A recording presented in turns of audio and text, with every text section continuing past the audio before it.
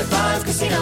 High Five Casino is a social casino with real prizes and big Vegas hits at highfivecasino.com. The hottest games right from Vegas, and all winnings go straight to your bank account. Hundreds of exclusive games, free daily rewards, and come back to get free coins every 4 hours. Only at highfivecasino.com. High Five Casino is a social casino. No purchase necessary. Void where prohibited. Play responsibly. Terms and conditions apply. See website for details at high5casino.com. High Five Casino. Before AI can help your business predict demand, accelerate growth, inform decisions, automate tasks, reveal insights, generate content, you have to trust it. Introducing watsonx Governance, helping you govern any AI as data, models, and policies change so you can scale it responsibly. Let's create AI that begins with trust with watsonx Governance. Learn more at ibm.com/governance. IBM. Let's create. There are moments in life that are so special that you have to capture them and save them forever. They are one of those once-in-a-lifetime events, like your baby's first steps, the first time you bring your family pet home, or your daughter's first dance performance. With iPhone 15 Pro, more storage means you don't have to delete anything that can become a lasting memory one day. And it's important to be able to share these moments with family members who weren't there to see them in person. Store more, share more. Connect with iPhone 15 Pro on AT&T. Get iPhone 15 Pro on AT&T and get an iPad and Apple Watch for 99 cents per month each. AT&T. Connecting changes everything. Limited time offer. Requires 0% APR 36-month agreement on each. Well-qualified customers. Other terms and restrictions apply. See att.com/iPhone for details. This podcast is part of the How We Are Network. For information on this episode and many other like-minded shows, visit howweare.org. That's HOWWEARE.org.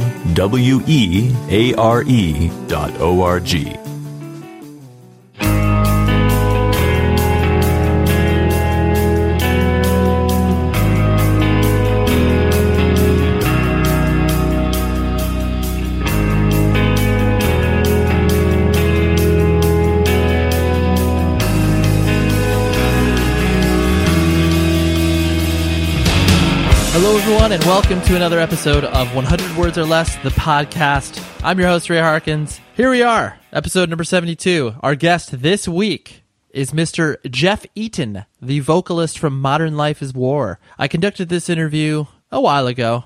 I have a tendency to get really excited about scheduling guests, and then, I just keep shows hanging out for a while. And I apologize if that offends you, because sometimes I talk about it on Twitter, like, hey, we got this person on the podcast, and then you have to wait for like a month. But I don't think I'm really ready to do 2 shows a week, because that shit, I mean, that's crazy. That would be like 2 hours for each one of you to spend on this show. And I don't think it's there yet, man. Sorry, gotta be honest. But anyways, more on Jeff in a minute. PropertyofZach.com. Go visit the site. Find out more about your favorite band or your new favorite band. Find out about where they're touring. Find out about why you should buy their new record. There's all of these things you can do on the site and become a more well-rounded individual, and you will know and be in the know. So check it out. We love them. They love us. Booyah.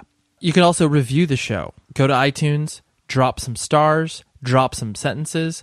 I do appreciate that. People are so nice. They drop me messages, emails, being like, hey, I reviewed the show. Just wanted to let you know. And I mean, I already know because I check it kind of compulsively.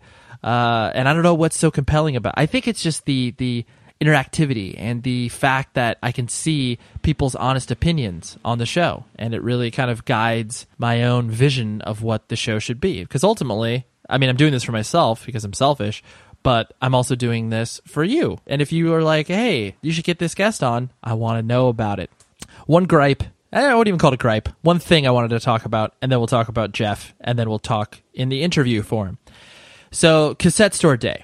This is a thing now. For those of you that aren't aware, the cassette medium is making quite a comeback in ways that most people would never have predicted in the first place. But now, in the advent of Record Store Day and how successful that has become, and for those of you that don't know what a Record Store Day is, Basically, it's one day in April that is designated to be the day in which many bands, record labels release special releases. People wait in absurd lines, show up very early in the morning to independent record stores, and it gives a boost to sales for that day. I participated in almost every single one because I'm a big vinyl guy, so that quote-unquote holiday is perfect for me. So Cassette Store Day. I don't know what annoys me about it, but cassette as a medium it's cute. It's adorable. I made mixtapes. Like when I started listening to music, tapes, existed. I remember buying cassette singles in like the early 90s when I was like 11 or 12 because I didn't have $16 to $17 to buy a full length. I had $4. So here you go. I'm going to buy, the newest Dr. Dre single, and it's going to have the song, and then it's going to have like 4 instrumentals or remixes or something. So I thought I was getting value out of it. But like I said, trying to pinpoint my frustration is too strong of a word. Annoyance. I guess I'm annoyed with cassettes and the idea of Cassette Store Day. If you celebrate that medium, that's awesome. More power to you. And you're like, this is far superior to vinyl. I would argue very strongly that you're wrong. I don't know. Is it nostalgia that is triggering this? Is it the fact that, you're trying to be kind of cool and edgy and ahead of the curve? I don't know, because cassettes as a medium, they don't make sense to me at all. Probably in the same way that people that listen to digital files are like, what the fuck are you doing buying so much goddamn vinyl? And I get that. I can't argue that. Just from a sheer space perspective. But it's not like you can make the argument that cassettes sound better. They don't. Scientifically proven. I think on Mythbusters, I think they did an episode on that. I'm being sarcastic, but you get the point. You can't argue that an artwork, it's a piece of art because it's smaller than a CD, and you can't really appreciate the art from that perspective. I guess it's cool to do colored tapes. I don't know. There's just so much that's wrapped up into it that annoys me. So if you are annoyed by Cassette Store Day, or you think I'm stupid by being annoyed by that, email the show, 100wordspodcast@gmail.com. Anyways, Jeff Eaton, Modern Life is War. Quite a big band within the context of hardcore independent music. They made quite an impact in the early aughts, I love to call them, once they announced that they were going to be doing a reunion. And I don't even call it a reunion, but basically they were going to release another record and they were going to get back together to play some shows. The point of this interview was not, hey, why are you getting back together? Because that's like the typical question that Jeff got for, months leading up to the record being released, and months afterwards we're like, oh my gosh, talk about how rad it is to be back. I just wanted to talk because even though I had never met Jeff before, I knew his kind of trajectory. I knew that he had moved to Los Angeles when a lot of people didn't know that. And so it was just interesting for me to kind of trace his, lineage and kind of find out why, he did what he did, why he quit the band at the time that he did, and, kind of why it imploded. And I don't know, just the interesting history behind it, and the fact that, he lives in the Midwest, which I always find a very interesting thing as well. So without further ado, here is Jeff Eaton. Here's our conversation. Interesting stuff. Bye.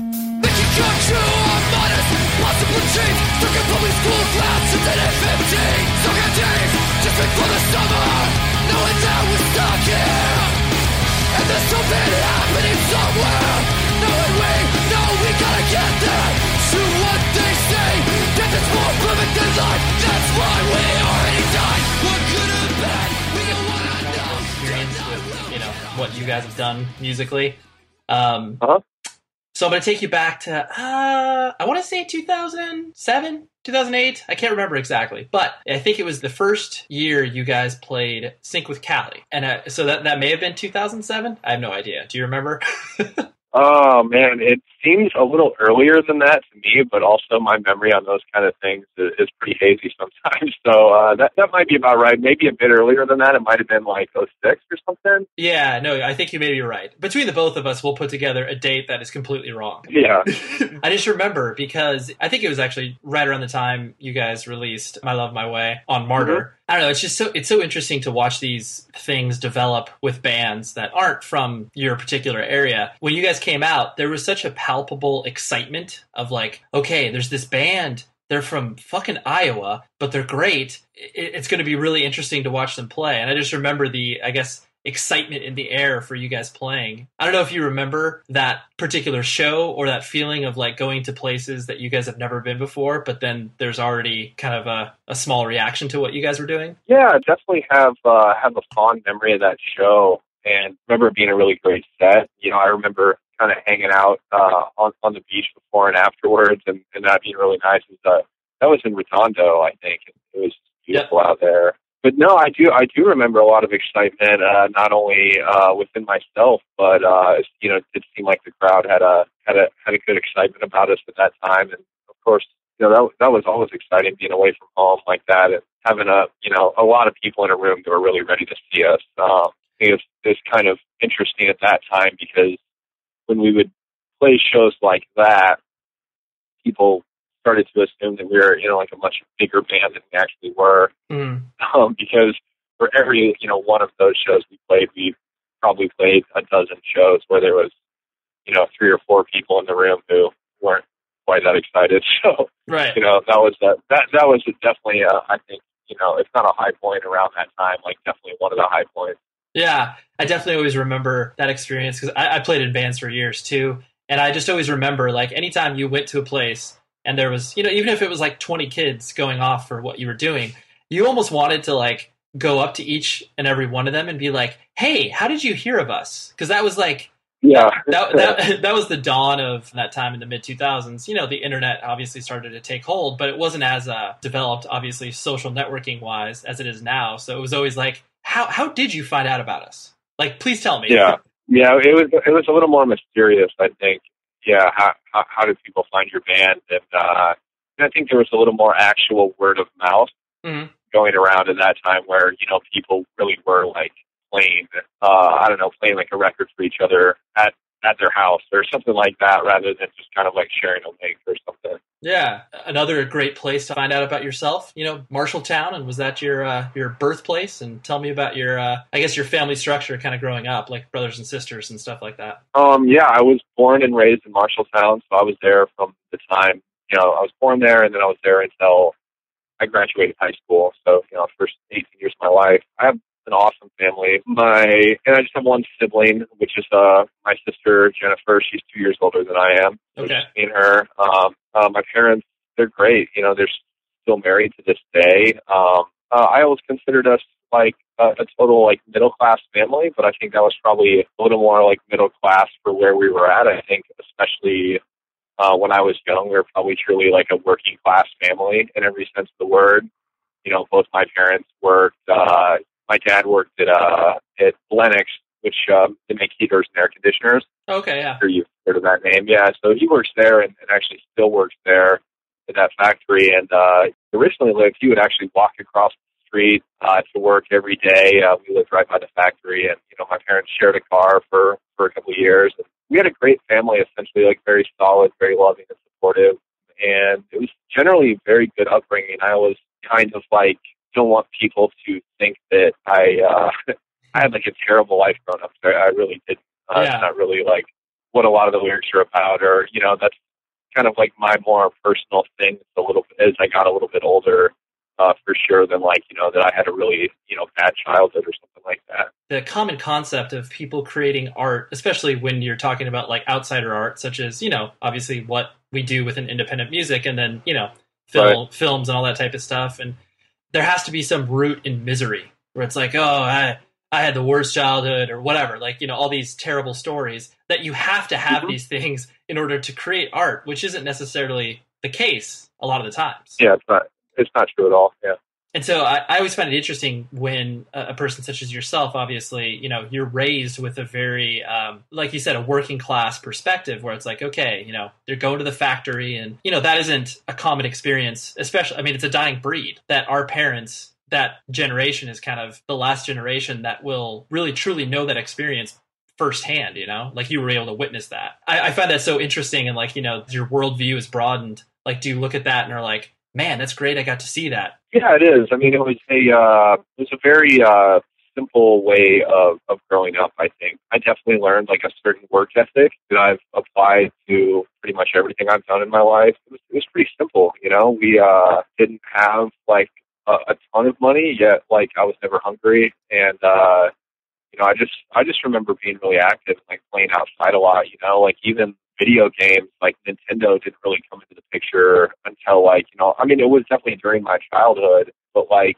the original Nintendo was like, just came into the picture like when I was young, and obviously the internet wasn't really a thing. And, so I have pretty good memories of my childhood just being simple and happy and not really knowing much of the world or caring too much to know. Right. And what did your mom do for a living? My mom, she's done a few different things in my lifetime, but for a very long time, she's worked for Marshall County.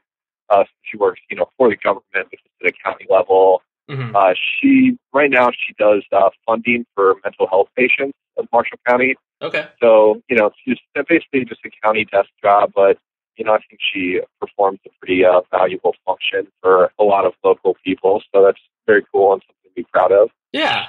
I guess because of the community you were raised in, like, did you feel a true sense of like, hey, we know our neighbors and, we go to sort of community events and that type of stuff? Or was it kind of, like sort of modern suburban living where it's like, yeah, you may wave hi to the people you live next door to, but you don't really actually know them? Well, once we moved, we moved when I was in first grade, and we moved like basically to the opposite end of town, more or less. We lived on a little dead-end street, which my parents still lived there, and definitely on that street there was a big sense of community. Like, all the kids on the street knew each other, and we would go down to the end of our street. Since it was a dead end, there was like a forest and a creek down there, and so we would kind of spend our summers like making rope swings and building forts and riding our bikes and riding our skateboards and doing all that kind of stuff. So, and then, pretty much everyone on the street, like all the families knew each other, and we would even have block parties in the summertime and stuff like that. So it was definitely like a cool small town vibe where everyone was kind of watching out for each other and having fun with each other and stuff like that. Definitely a cool neighborhood. I mean, it's changed a little bit since, it seems like, but definitely back then it was a very strong community sense. Sure. How large is the city to begin with? Because I don't have any concept of that. It is the town itself? Yeah. It's about 25 to 30,000, I believe, is what it's at now, which is probably about the same size as it always was. Actually, I don't really know that it's grown or diminished a lot, but right around there. The difference is, I don't know, where you grew up or whatever, but that was kind of interesting because, there's cities, let's say New Jersey, for example, that are, that size. When you drive out of that city, you drive directly into another city that's a similar size. Like when you drive out of Marshalltown in any direction, there's going to be, a half an hour of nothing.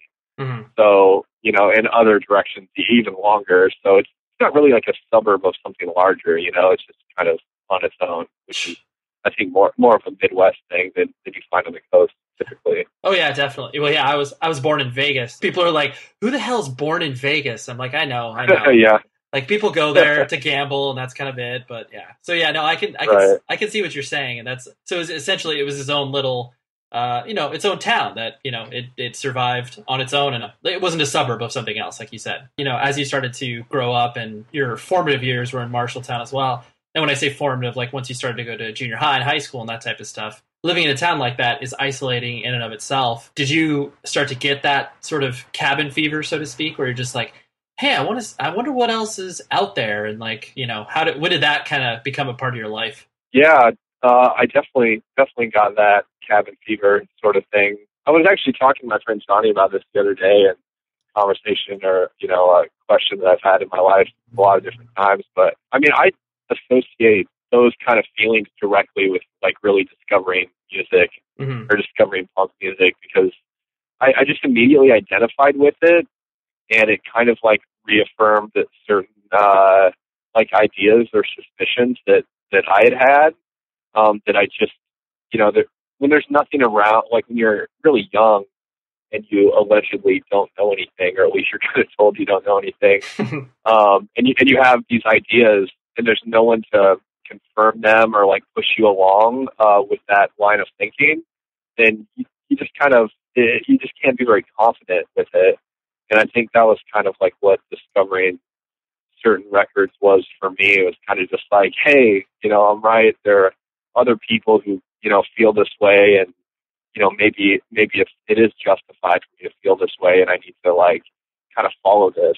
So, I always kind of wonder if that was that was a good thing or not. I Yeah. think it was. I may be way more successful in different terms in my life at this point had I never like discovered that or really like delved into it. So, I like the time and money that I don't want to say wasted, but that's how a lot of people would see it, basically I discovered this thing and became obsessed with it. And now here I am at, 32 years old, and I'm still like neglecting responsibilities that I'm supposed to be deeming important. And I'm still like basically fucking around with that music and those ideas that I found so many years ago. Yeah. It's interesting, but it's, it was definitely the music that made me start feeling, I guess, like angry or frustrated or, wanting to kind of get out or all those things. This show is sponsored by BetterHelp. We're sitting here. It's like June and you're like, where has the time gone? And everybody's like, oh my gosh, I have no idea. I got to like accomplish all these other things. Take a moment. Focus on the things that obviously for one matter to you, but for two, look back, be like, what have I done well? What have I done not so well? And maybe I can, ask some friends and family for some help. But where I have always gone to in regards to figuring out what I can do better, therapy. Therapy is an incredible tool at your arsenal that you can dip into. I've done it for my marriage. I've done it for myself personally. And I'm a huge advocate for what therapy can do for you because it is a third party that's able to look at what you can do to improve your life and be a person to help you along in your journey.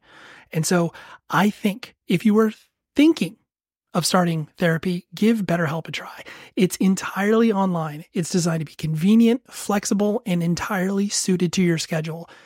All you do is fill out a brief questionnaire, you get matched with a licensed therapist, and then boom, you're done. It's great. And then if you're not vibing with the therapist, you can switch it at no additional cost.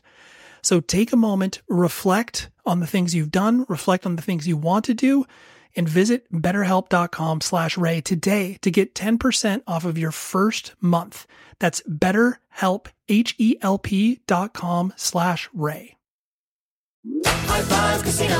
High Five Casino is a social casino with real prizes and big Vegas hits at highfivecasino.com. The hottest games right from Vegas, and all winnings go straight to your bank account. Hundreds of exclusive games, free daily rewards, and come back to get free coins every 4 hours. Only at highfivecasino.com. High Five Casino is a social casino. No purchase necessary. Void where prohibited. Play responsibly. Terms and conditions apply. See website for details at high5casino.com. High Five Casino.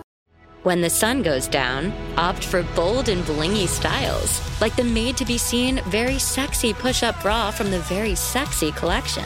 In on-trend hues like black shine, green, and citron. For a glam statement, pair them with your favorite jeans and bring the heat. Because life is better in a bikini.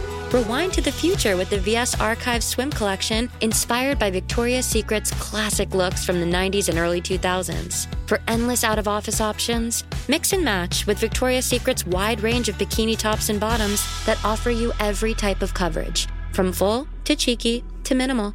Now in this season's must-have shades and patterns. Add the finishing touch with the limited edition Bombshell Escape fragrance, a free spirited take on the iconic Victoria's Secret scent. Dive into a vibrant blend of juicy guava, lush palms, and summer glow peony. Shop now at your closest Victoria's Secret store or online at victoriassecret.com. Diverting from what I was going to ask you, but I think you brought up a really important point. I mean, I'm the same exact age as you, because that's always been something I've wrestled around with as well. Like I'm married and I have a child, and there's a lot of adult shit that I do, but I've been doing the same stuff since I was 15 years old.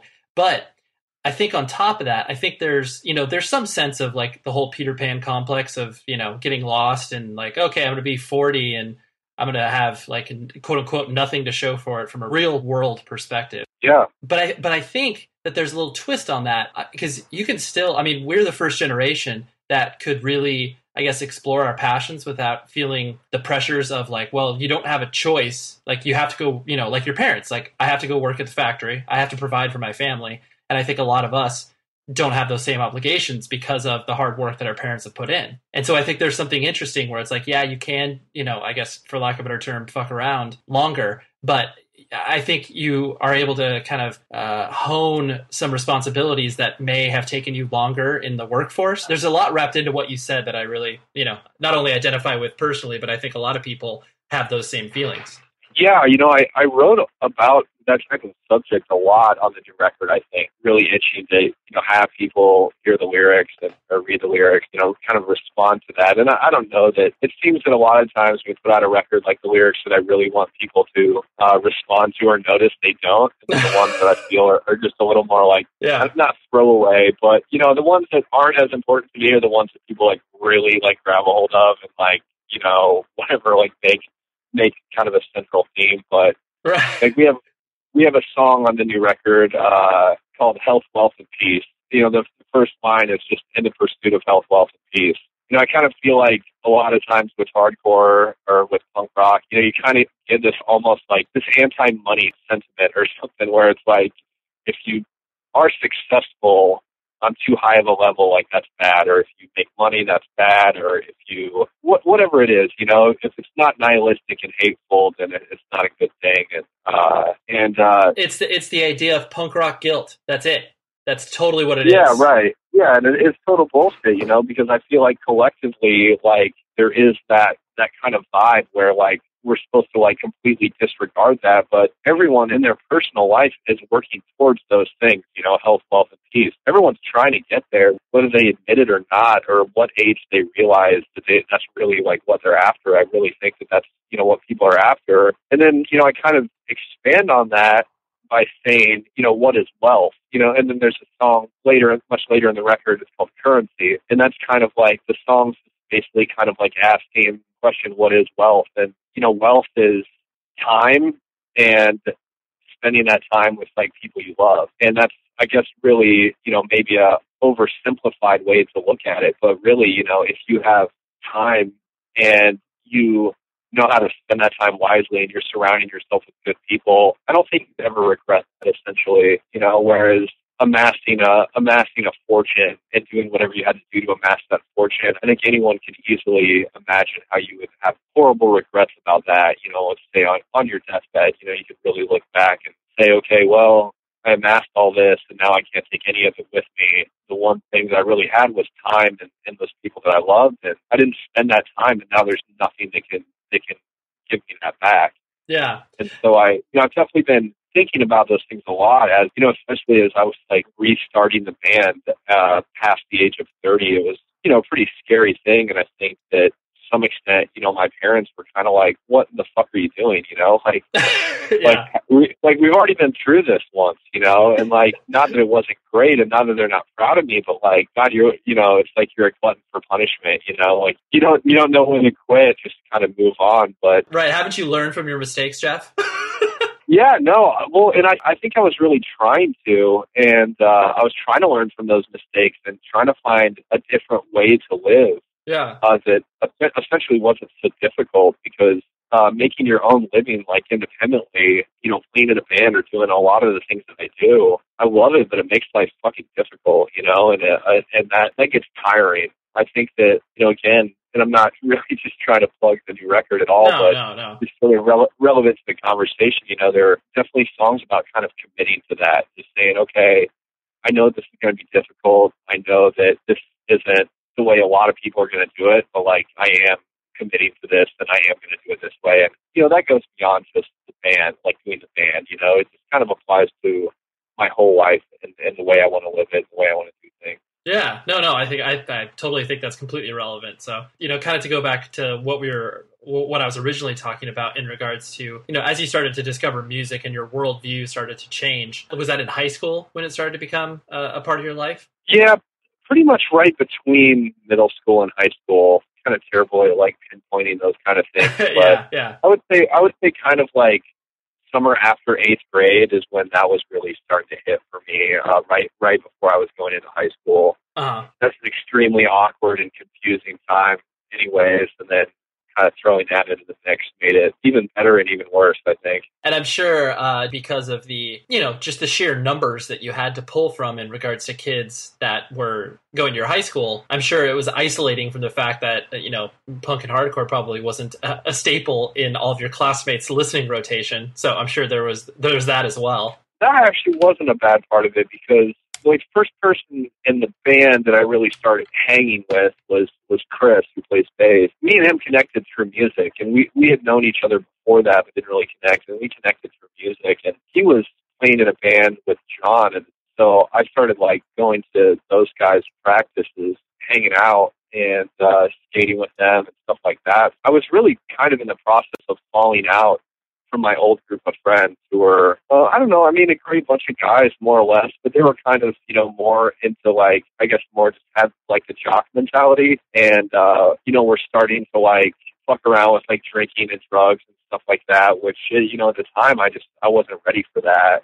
And I didn't really identify with the way they were going or kind of the way their thinking was at the time. So I was really looking for something, and I kind of discovered the music, and then very soon after I discovered the music, I found a bunch of other people who were kind of, feeling the same way as me. And a lot of those guys are in the band, still to this day. Mm-hmm. So that's a really cool thing, Yeah, no, that's awesome. As you started to kind of dive into this, how did it sit with your parents and family? You guys, I presume, didn't really have a legitimate venue. You were just doing shows at VFW halls and stuff like that. And, you kind of had to create your own scene in a way, I'm sure. Oh, yeah, we totally did. I mean, there wasn't even an older punk band, there wasn't even anyone to kind of say, okay, yeah, well, this is the way to do this shit. I mean, we're literally making it up as we went. Of course, we're kind of pulling some information from other places, but only as much as we could or we could understand. I'm without really having internet access or anything like that. So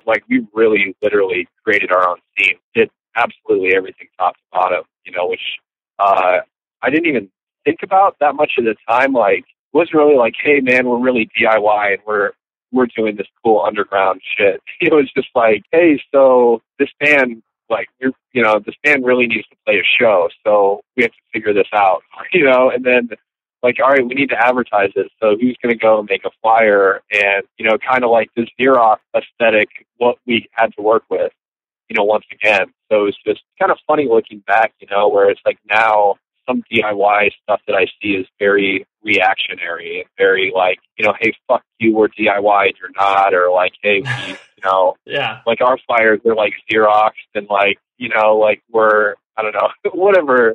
You kind of a snotty attitude with people who do stuff like that. And we were doing that in 1993 or whatever the year was, and not that we're fucking old school or anything. I'm totally not a person who feels like that or talks like that. But we were doing that shit not long ago. Here's basically ago, and it was just out of necessity. Okay, this show, and so we got to round up a PA of some sort. We have to do all the shit that we need to do for this show, make the flyer, and go out and put the flyers up and try to get people to go and take the money, put up the money at the end of the night, and then, make sure that we have however much set aside so we can, bankroll our next show with all the expenses that are going to go into that. And doing all things was such a great and positive experience that I think we can carry with us, at least in some respect, throughout all the years. Did your parents have any sense of, or were they confused when you started to do this? Were they what are these kids doing? Yeah, I mean, I think it was a little confusing or a little just kind of out of their element. They didn't really know exactly what to make of it. Mm-hmm. I think that they were seeing it as going from clean cut all-American kid to all this weird punk shit, having homemade spray painted back patches, safety pin to your jacket or whatever. Mm-hmm. And I can see how if you aren't really acquainted with that kind of a thing, you might just take it as a big warning sign that everything's about to go terribly wrong, But in my case, I think I actually was removing myself from a bad situation where, my older friends were kind of getting into, having sex way too young or doing different drugs and stuff like that to a group of people. I mean, I'm not going to say that they were out but like they were like on their way to becoming burnouts almost. Yeah. And to where I just found a group of people who were, just excited about music and weren't really like into drinking or doing drugs or any of those kind of things yet. Like we were all like fairly innocent, more like excited about things. And those are the kind of people I wanted to be around. Like not people who were trying to be cool, but people who were just excited about things and had a ton of energy to put towards those things they were excited about. Really felt at home once I kind of got in that environment. And so then, please tell me that Modern Life is War was not your first band. You had to have played in a terrible band before that, right? Maybe? Oh, yeah. I sang in this band in high school. Tyler plays drums, played in it with me. It's called Fight Against Time. Okay. We were, I don't remember exactly how bad we were, and I don't have a recording to reference that. Right. But I'm pretty sure we were just terrible. Were you trying to be sort of pop punky in a way? Because it sounds like a pop punk band name. We were just like general like punk with maybe like a little bit of a hardcore leaning. Like, Okay. I think like I just can't sing, you know? I can't, yeah. You know what I mean? Like, so I've always probably just like notched up the aggressiveness of whatever I've done, almost as a pragmatic thing, because if I notch it down, it might not sound very good. But right. Sure. So I don't know. Tyler played drums, and he's always been a really good drummer. Once you find a good drummer, you want to do everything you possibly can to hold on to that person, because it's like, oh, I get along with you. I get along with you, and you're extremely talented at drums. Let's do this. Yeah, I mean, I would say Tyler is as difficult as any other drummer. You know how they're all like weird and difficult. Of course. I would say that he is completely in that category. Although we have always got along really well, and I have chosen to play in bands 3 times now. So yeah, and then we played in another band together when I was in college. Actually, when I moved from Marshalltown, like pretty much the first person that I met, this guy named Sean Reed. He actually runs a really cool record label that he's still doing right now. It's called Night People Records. Okay. And he also plays in a band called Wet Hair.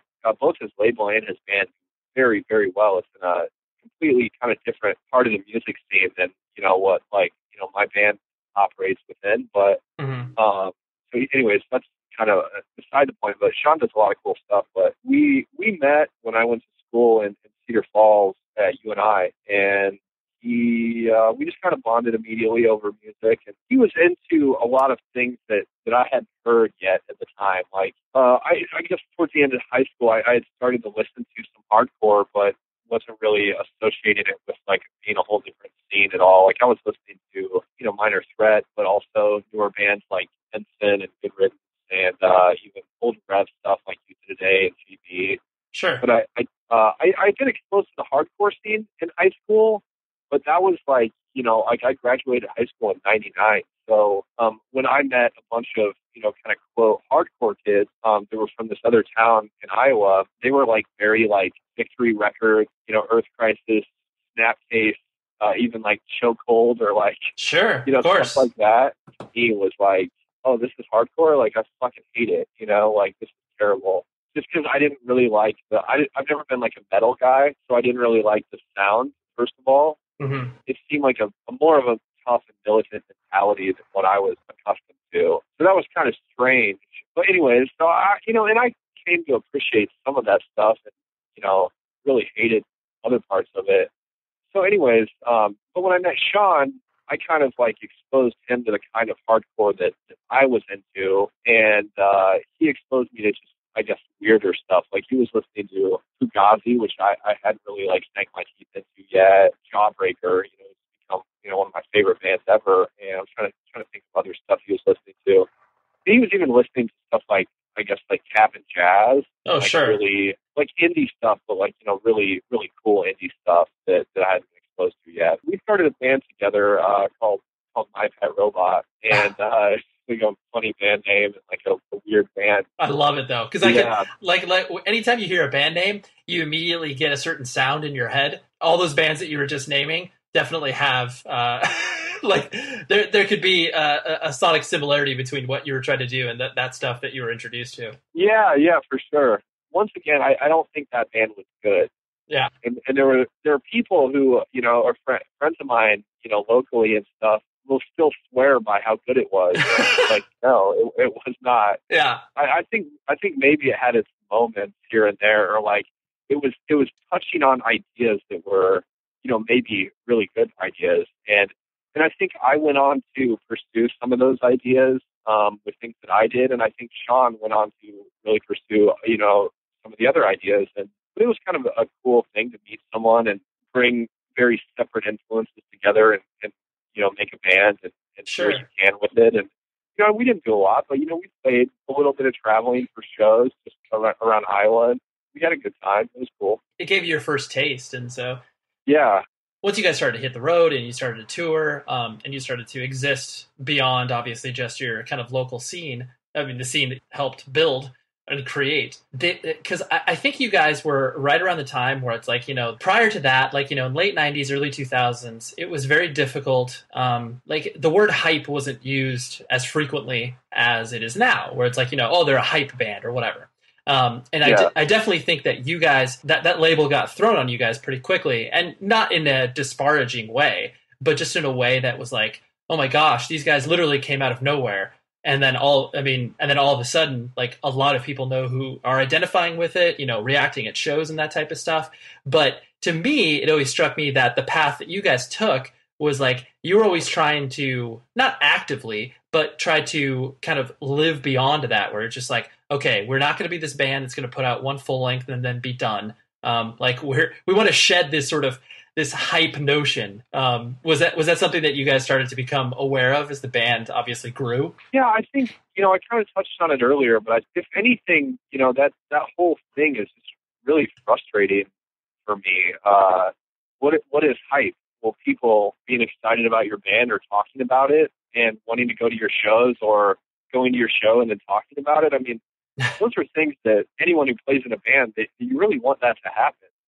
Right. So, and then when it happens, I guess, too much, it becomes hype, and then it becomes this negative thing. So for me, it was kind of like, sort of like, what the fuck are you talking about? I mean, if people are coming out and they're excited or going nuts when we play or whatever it is, I want that. I think that's great. And I'm totally the excited person. Like when I see, even to this day, like when I see a band that I've been waiting a long time to see, like I'm overexcited guy. I'm the guy who's bothering people about going with me to see the band and talking about how great it was or whatever. And I think that's great. The other thing about that was like, oh yeah, they're so hyped up, like everyone on this band's balls or whatever people say. And then so, we play a great show like with Cali, or, we play wherever we play and we have a great show. And then, but there's 3 nights later where we're playing, I don't know where, I don't want to like disparage anyone's town, but like, right.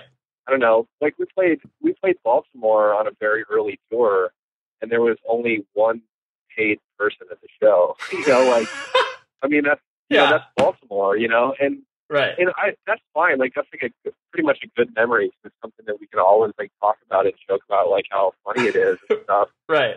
It's kind of like, hey, we're a hype band. Like everyone loves us. Like that's great, but we are broke as fuck. Like the majority of cities in America, we play to almost no one. If our van breaks down, which is probably going to, like we don't know how we're going to afford another one. All those things where it's just kind of like, we're just barely being able to find ways to keep doing what we're doing. And there's already people who are kind of trying to take that away from us by saying, oh, it's just hype. Yeah. And it's just like, man, like that's just it's so selfish and it's so short-sighted. If you love the scene that we're all allegedly a part of, then like when those bands, find success, however big or small, you should really encourage that and be happy for those bands. And I'm talking on many levels, like there are bands who, will admit that they were influenced by our sound or things that we did, now bigger bands than we ever were. I think that's cool. Like, I think that's awesome. And I'm happy for those bands that we influenced them in some way and that they're doing really, really well for themselves now. Like, I think it's awesome when a band can safely go on tour or, draw 100 people in like a very odd place in the United States, which isn't an easy thing to do at all. So I don't know, like it didn't really ever affect us. So we had to do something or say something about it, but it's kind of like, man, like, are some of these people so stupid that they think we're like making a lot of money, or that like that we haven't put in the work to like deserve this or something, you know? The following is a high five moment from highfivecasino.com. Welcome to Burger Yippee. Would you like a hot apple pie today? Yes, yeah, I won! Woohoo! So that's a yes on the apple pie? I just went big time playing High Five Casino on my phone. Real cash prizes, free daily rewards, over 1,200 games. Yeah! So yes or no on the apple pie? Whoa! I won again! I'll take that as a yes. Drive around. Have you had your high five moment today? Only at highfivecasino.com. High Five Casino is a social casino. No purchase necessary. Void where prohibited. Play responsibly. Conditions apply. See website for details. High Five Casino. When the sun goes down, opt for bold and blingy styles, like the made-to-be-seen, very sexy push-up bra from the Very Sexy collection. In on-trend hues like black shine, green, and citron. For a glam statement, pair them with your favorite jeans and bring the heat. Because life is better in a bikini. Rewind to the future with the VS Archive swim collection, inspired by Victoria's Secret's classic looks from the 90s and early 2000s. For endless out-of-office options, mix and match with Victoria's Secret's wide range of bikini tops and bottoms that offer you every type of coverage, from full to cheeky to minimal. Now in this season's must-have shades and patterns. Add the finishing touch with the limited edition Bombshell Escape fragrance, a free-spirited take on the iconic Victoria's Secret scent. Dive into a vibrant blend of juicy guava, lush palms, and summer glow peony. Shop now at your closest Victoria's Secret store or online at victoriassecret.com. This is it. Your moment. This is your time to make your comeback with Purdue Global. When you come back with a Purdue Global degree, you create opportunity for yourself, your family, and your future. It's a degree you can be proud of, a degree that employers will trust and respect. Purdue Global offers working adults like you over 175 flexible degree programs to meet your specific career goals. These include associate, bachelor's, master's, and doctoral degrees and certificates. Purdue Global degree programs range from nursing to business to communication and more. Whatever your interest, we have the degree that will move you forward. You have the knowledge, you have the experience. Now it's time to get credit for the work you've done and earn the recognition you deserve with Purdue Global, Purdue's online university for working adults. You know you're worth it. We do too. So don't wait another second to get the degree that will take your career to the next level. Start your comeback today at purdueglobal.edu. Kind of like, it's humorous more than anything else, because all you do is look back and like you can laugh at that. You're like, oh, that's a cute sentiment, but it's not rooted in reality. No, it's really not at all. I mean, get to be on such a high level as a band to have making a comfortable living be like even a possibility, and that's not even necessarily that's what like I was hoping would happen or we were shooting for, but it's just funny when you're in a scene that is such a small thing within the world. Mm. You know, like no one gives a fuck about us. You know, like no one gives a fuck about our scene or all these bands that like we all listen to. Like, yeah, the world at large, they just don't care about us. You know, so like let's not lose perspective. Yeah, let's not lose perspective. Like let's not fuck each other over and talk shit on each other and like my lyrics or whatever. No one really like pegs me as like a positive guy or anything like that, but when it comes down to it, that's really how I feel, you know, like I really like have identified with this music and this scene for a really long time. And it really, I spent a lot of my life in it, and it means a lot to me. And it's frustrating when people shit all over each other for no good reason, you know, and they think it really means something. It's like, man, it doesn't. Like as soon as you have to go, you know, get a job or deal with whatever we all have to deal with to make it in real life, like we realize that this all should have been like fun and something that we did to fulfill our creative sides and our, you know, to go out and have fun and relieve stress and to have friends who like, you know, watch our back and like are down for us, you know, and that's the way I feel about it. Some of that is perspective, you know, now that I've kind of had time to like look back on all this stuff, like I think a more clear perspective on it that I didn't always have. Right. But at least I have it now, you know? Yeah, no, for sure. And then after Modern Life obviously was winding down and you guys were, you know, disbanding, you moved to LA and you lived in LA for a little bit, right? Yeah, I did. Was that just a reaction out of like, this chapter of my life is now closed and I want to experience something new in a way? Like what was your focus as far as moving out to LA? Yeah, I don't know, man. I mean, I think that's pretty much it. What you said, right on, more or less. I didn't know what the hell I was going to do. You know, it's just kind of like, all right, like, here goes. What do I do now? And just, I guess I was hoping to find, at least especially in Iowa, you know, it's hard to find work that isn't, like, there's certain types of things you can do for a living. And then when it comes to other things, there's limitations.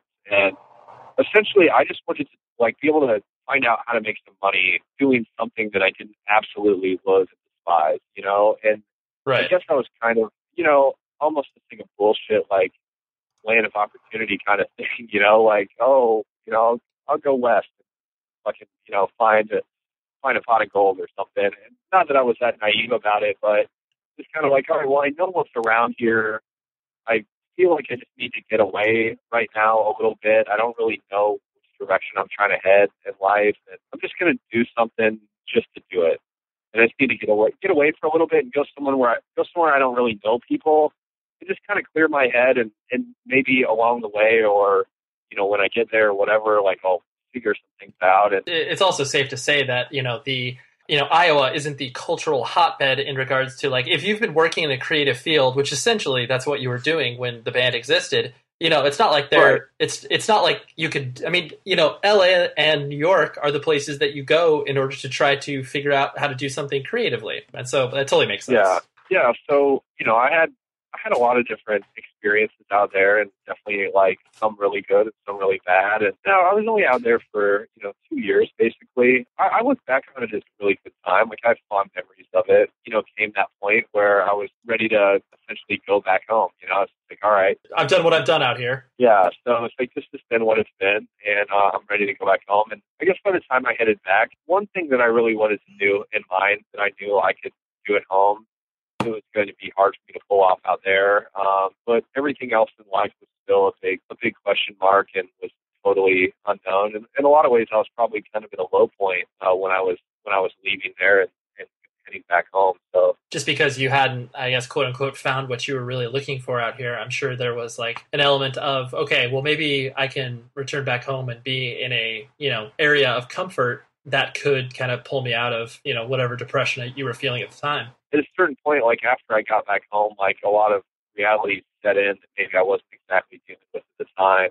Mm-hmm. I think I spent some time just sort of avoiding life, or avoiding dealing with the things that I needed to deal with. I don't know. I almost think it was inevitable. Like, some of it really wasn't my choice. It was almost just like I was in a transitional period in my life, and there was nothing that anyone was going to be able to do to, you know, make that time easier, make it go faster. Like, it was just something like I was going to deal with. And I think it was good that I did, but I didn't have a career. I didn't have any money. I didn't have any love in my life, and I didn't have any direction as far as the future. So it was like, all right, well, so, like, yeah, there's nothing rooting me down here. So this. Oh yeah, no, it was just, and like, it's funny because I met so many, like, good people, and, like, I had so many fun experiences, and I was on my skateboard about every day for, you know, over an entire calendar year, which is something I've never done before because the weather's never permitted it in my life, in the places I've lived.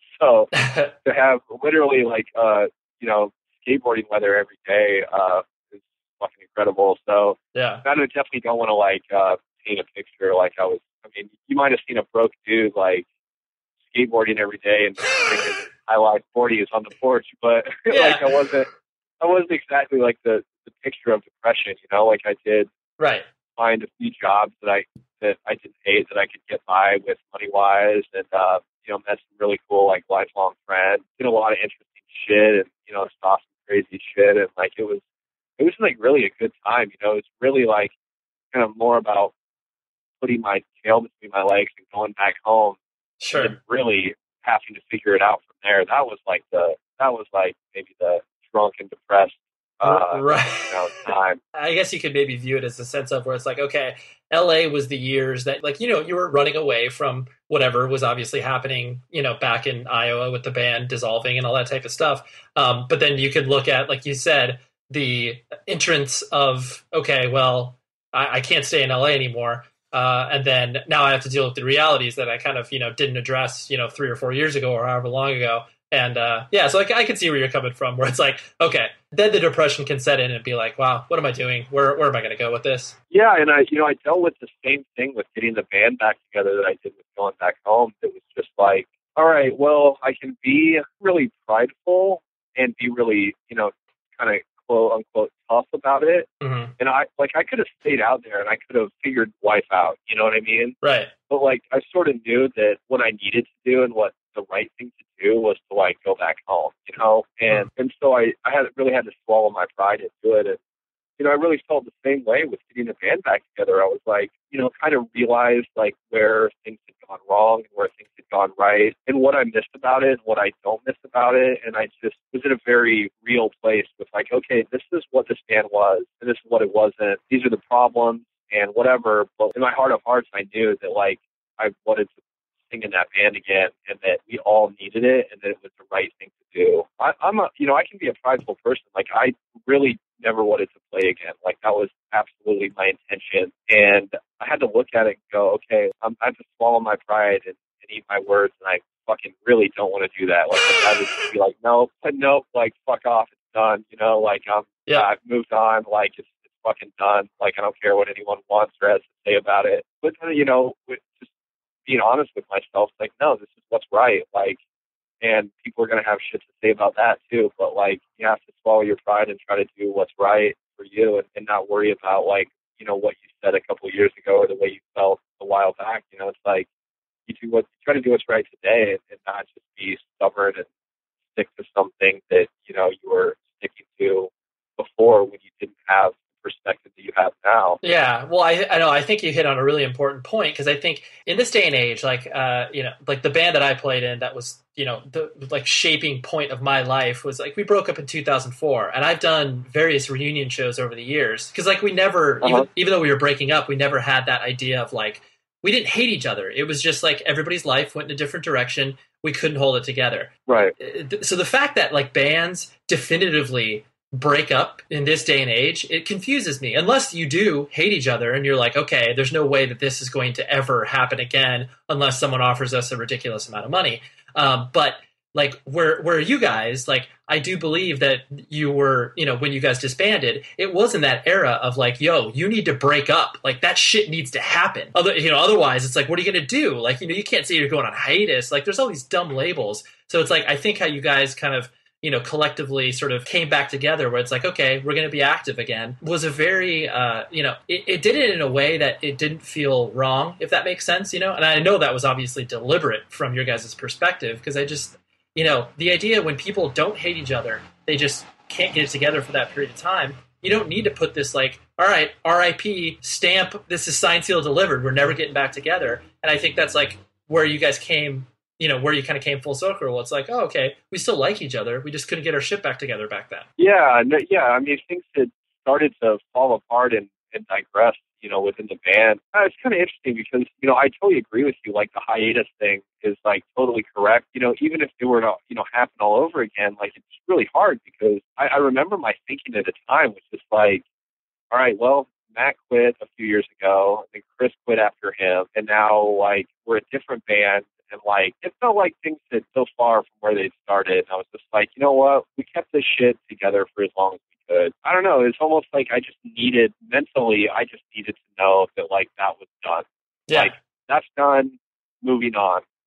Okay, that band's done because it took up so much of my life, so much of my heart and my mind for so long. Almost even if it wasn't for anyone but me, I need to be I'm never doing that again. And that, that in a way makes getting it back together even more legitimate because then it's not everyone's just kind of holding their breath waiting for when the hiatus is over. It was kind of no, it's done until we have a really valid reason to bring it back. I totally agree, but also I know where I was at the time. It was this is fucking done. And there was nothing that could have changed my mind about it at the time. So Sure. I think you'll always kind of have that, where it's I mean, I would definitely give the advice to any band, don't quit, don't break up, just go on hiatus. Why not? Right. But I think bands will still break up and get back together. So. Oh, totally. And I there's something to be said about bands like the Rolling Stones, of course you need to say you're breaking up. Whatever. Bands that have made such a cultural impact from so many people, there needs to be some sort of definitive stamp on it. But it's like, bands of our nature, where it's like even the largest bands in our genre or scene, like you look at a band like Hot Water Music, and it's like, dude, they can do their thing for as long as they want. It doesn't matter. Like they will always exist, and that's fine because they care about each other as individuals. Yeah. But it's like, you see whatever, band that is extremely popular in Warped Tour one year, and then the next year they're broken up because they've had 17 member changes. Of course you should break up. Like that's because your band has no lasting significance on what this is. But yeah, it's just, there's so much stuff wrapped up within these, these words like reunion and hiatus, that it's like they're so emotionally charged, which is good. But yeah, I mean, my goal, I don't know at what point it like kind of became my goal, but I always said that what I would like ideally, and I don't know if this either has happened or if it could ever, but I think bands that become an institution are really amazing. And I consider Hot Water Music like an institution. Like I consider Sick of It All an institution. Those bands, and it's kind of like, yeah, what they do, it's like they'll always be around. Like how could Sick of It All not be a band, or how could they'll never just like be irrelevant. Like it's just not going to happen. Like Hot Water Music's not suddenly going to become irrelevant because of the changing landscape of like right. It's not going to happen, And I like those are the bands that like I think of Avail in the same way. There's a lot of bands who have done it, but like those are to me like really like the coolest fucking bands. Like it doesn't get any cooler than Avail. It's just like that's right. It's something you can't fuck with. It's something that's just like, well, yeah, I don't know. It doesn't really matter if you or someone does or doesn't like Avail. Like Avail is Avail, and they exist, and they're important, and they're not going anywhere. And that's kind of what I always wanted for our band, and I think that's a good thing to like shoot for. Though I think it's not something you can just work hard to attain. I think that's something that either kind of happens with your band or it doesn't. I mean, you definitely have to put out like a number of records. Like it's not going to be like one of those bands that puts out one record in an institution, but like, right. I think that it's kind of up to a lot of factors way beyond your control on whether something like that happens with your band. You can be cognizant of that and be like, okay, like, where Modern Life is War is right now, where it's like, I think what you guys can do, be as active as you want to, be as creative as you want to, and that ultimately puts you in such a safe place to not be part of the machine that obviously chewed you guys up in the first place. Right. That's the challenge right there, and that's kind of something we've all talked about is just let's do this truly on our own terms, where we like if we have shit going on and we don't want to play shows, like we don't play shows, and we're not going to go on like a month-long tour supporting like X band. Like it's not going to fucking happen. Like we're not going to feel any pressure to do anything. Basically, it's kind of going to be like, all right, like it's 2014. Like, what do we want to do this year? Like, yeah. Oh, do we want to record? Do we want to record a song, or do we want to record 10 songs, or not any? And do we want to play, or do we want to travel somewhere to play, or do we just want to stick close to home? I think it's going to be. I think we'll be fairly active. There are a lot of people who do want to see us, which we appreciate, and I miss things like that about it. Like I want to go to Atlanta and play. Like Miles had fun there. Like that's exciting. Like that's shit we want to do. Like we're gonna try to do kind of as much as we can without like becoming part of that machine that is like, all right, you need another tour. Okay, like all right, you need to get back to Europe on your new record. Like all this shit is kind of like, well, we're just gonna do whatever. Like we're gonna keep this band together. And the most important thing for me is to write and record records and to play some shows. And that's basically what I want to do. Like I don't care how many shows we play or how long it takes us to like write another record. I just want to write songs and make sure that when we write songs, we put them on records, and then that we play some shows. And pretty much the bottom line, and as far as the bottom line goes for me at this point, I think it's good. And we always, the sad part is we always had that control, and I just lost track of that mentality that I just never should have. I started feeling lots of pressure coming from lots of places.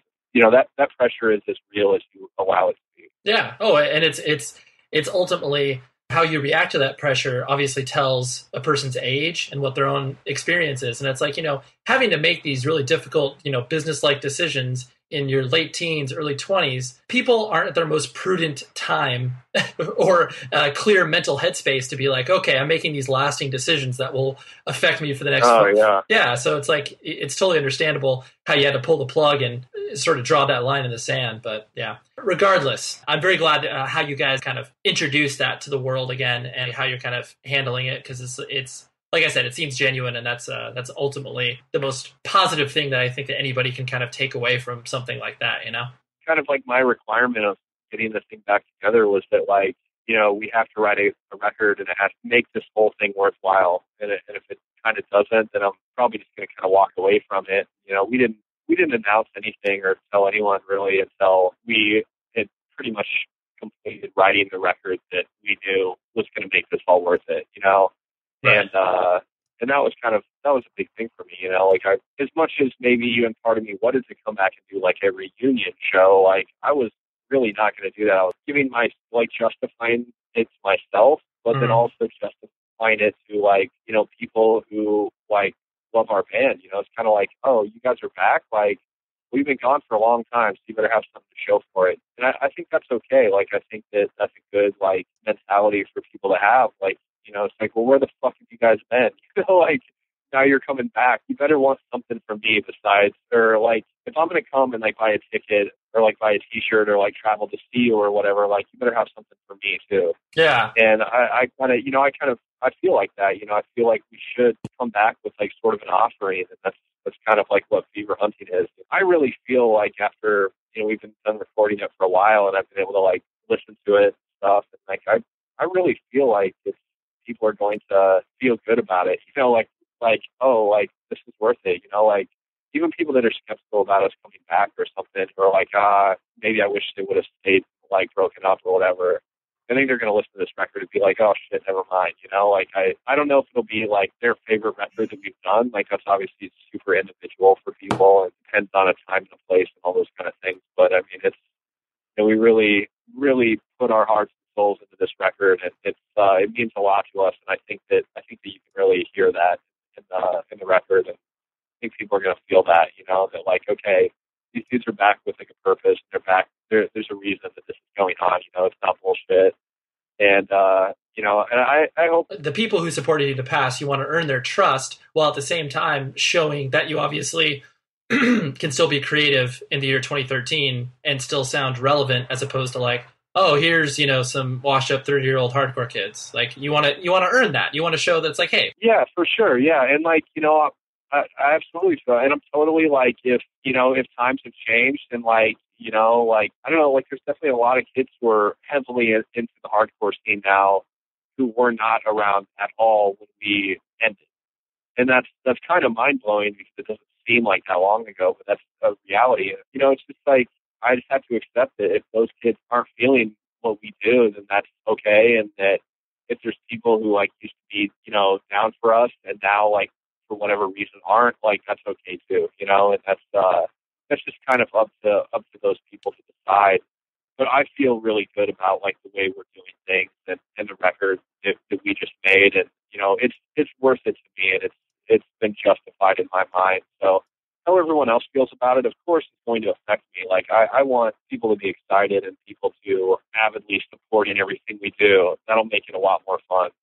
But if they're not there, I don't think it's going to change anything about what we're going to do or how we're going to continue. It's kind of like we have that perspective now that we've always needed, and it's a relief to finally have it, and it almost allows you to be more creative and to have more fun with what you do when you don't feel those pressures. You're just kind of like, well, I know who I am and I know why I'm doing this, and I want other people to feel the way I feel about it, but if they don't, that's okay. Yeah. And I've never felt like that before, and I do now, and that's a cool thing to have. I don't think there's any more perfect way to end this on. Well, thank you very much for hanging out, Jeff. I really do appreciate all the time you put into this, and I hope it was fun for you. Yeah, man, it was great. Thanks for the interview. Okay, there you go. Anyways, the editor for this episode is Tom Richfield. Mad props as always. Great dude. Just love him. My heart swells when I say his name. Until next week, I will talk to you then. Be safe, everybody.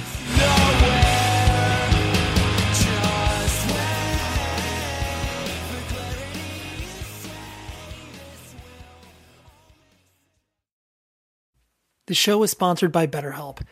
Trust me in saying that no matter who you are, mental health challenges can affect you, and how you manage them can make all of the difference. That's why everyone should have access to mental health support that meets them where they are and helps them get through. BetterHelp provides online therapy on your schedule. It's flexible, simple to use, and more affordable than in-person therapy. Connect with a licensed therapist selected just for you. Learn more at betterhelp.com. That's betterhelp.com. High Five Casino. High Five Casino is a social casino with real prizes and big Vegas hits at highfivecasino.com. The hottest games right from Vegas, and all winnings go straight to your bank account. Hundreds of exclusive games, free daily rewards, and come back to get free coins every 4 hours. Only at highfivecasino.com. High Five Casino is a social casino. No purchase necessary. Void where prohibited. Play responsibly. Terms and conditions apply. See website for details at high5casino.com. High Five Casino. Your new home journey starts at Fisher Homes, where everything is red, white, and new. Explore exclusive summer savings and start your journey by selecting your ideal home site and your dream community. Choose from a variety of expertly designed floor plans and bring your style to life at the Lifestyle Design Center. Are you looking for a quick move-in ready home instead? Fisher Homes has options for those too. Fill out a form to connect with a new home advisor at fisherhomes.com to get started today before the sun sets on summer savings.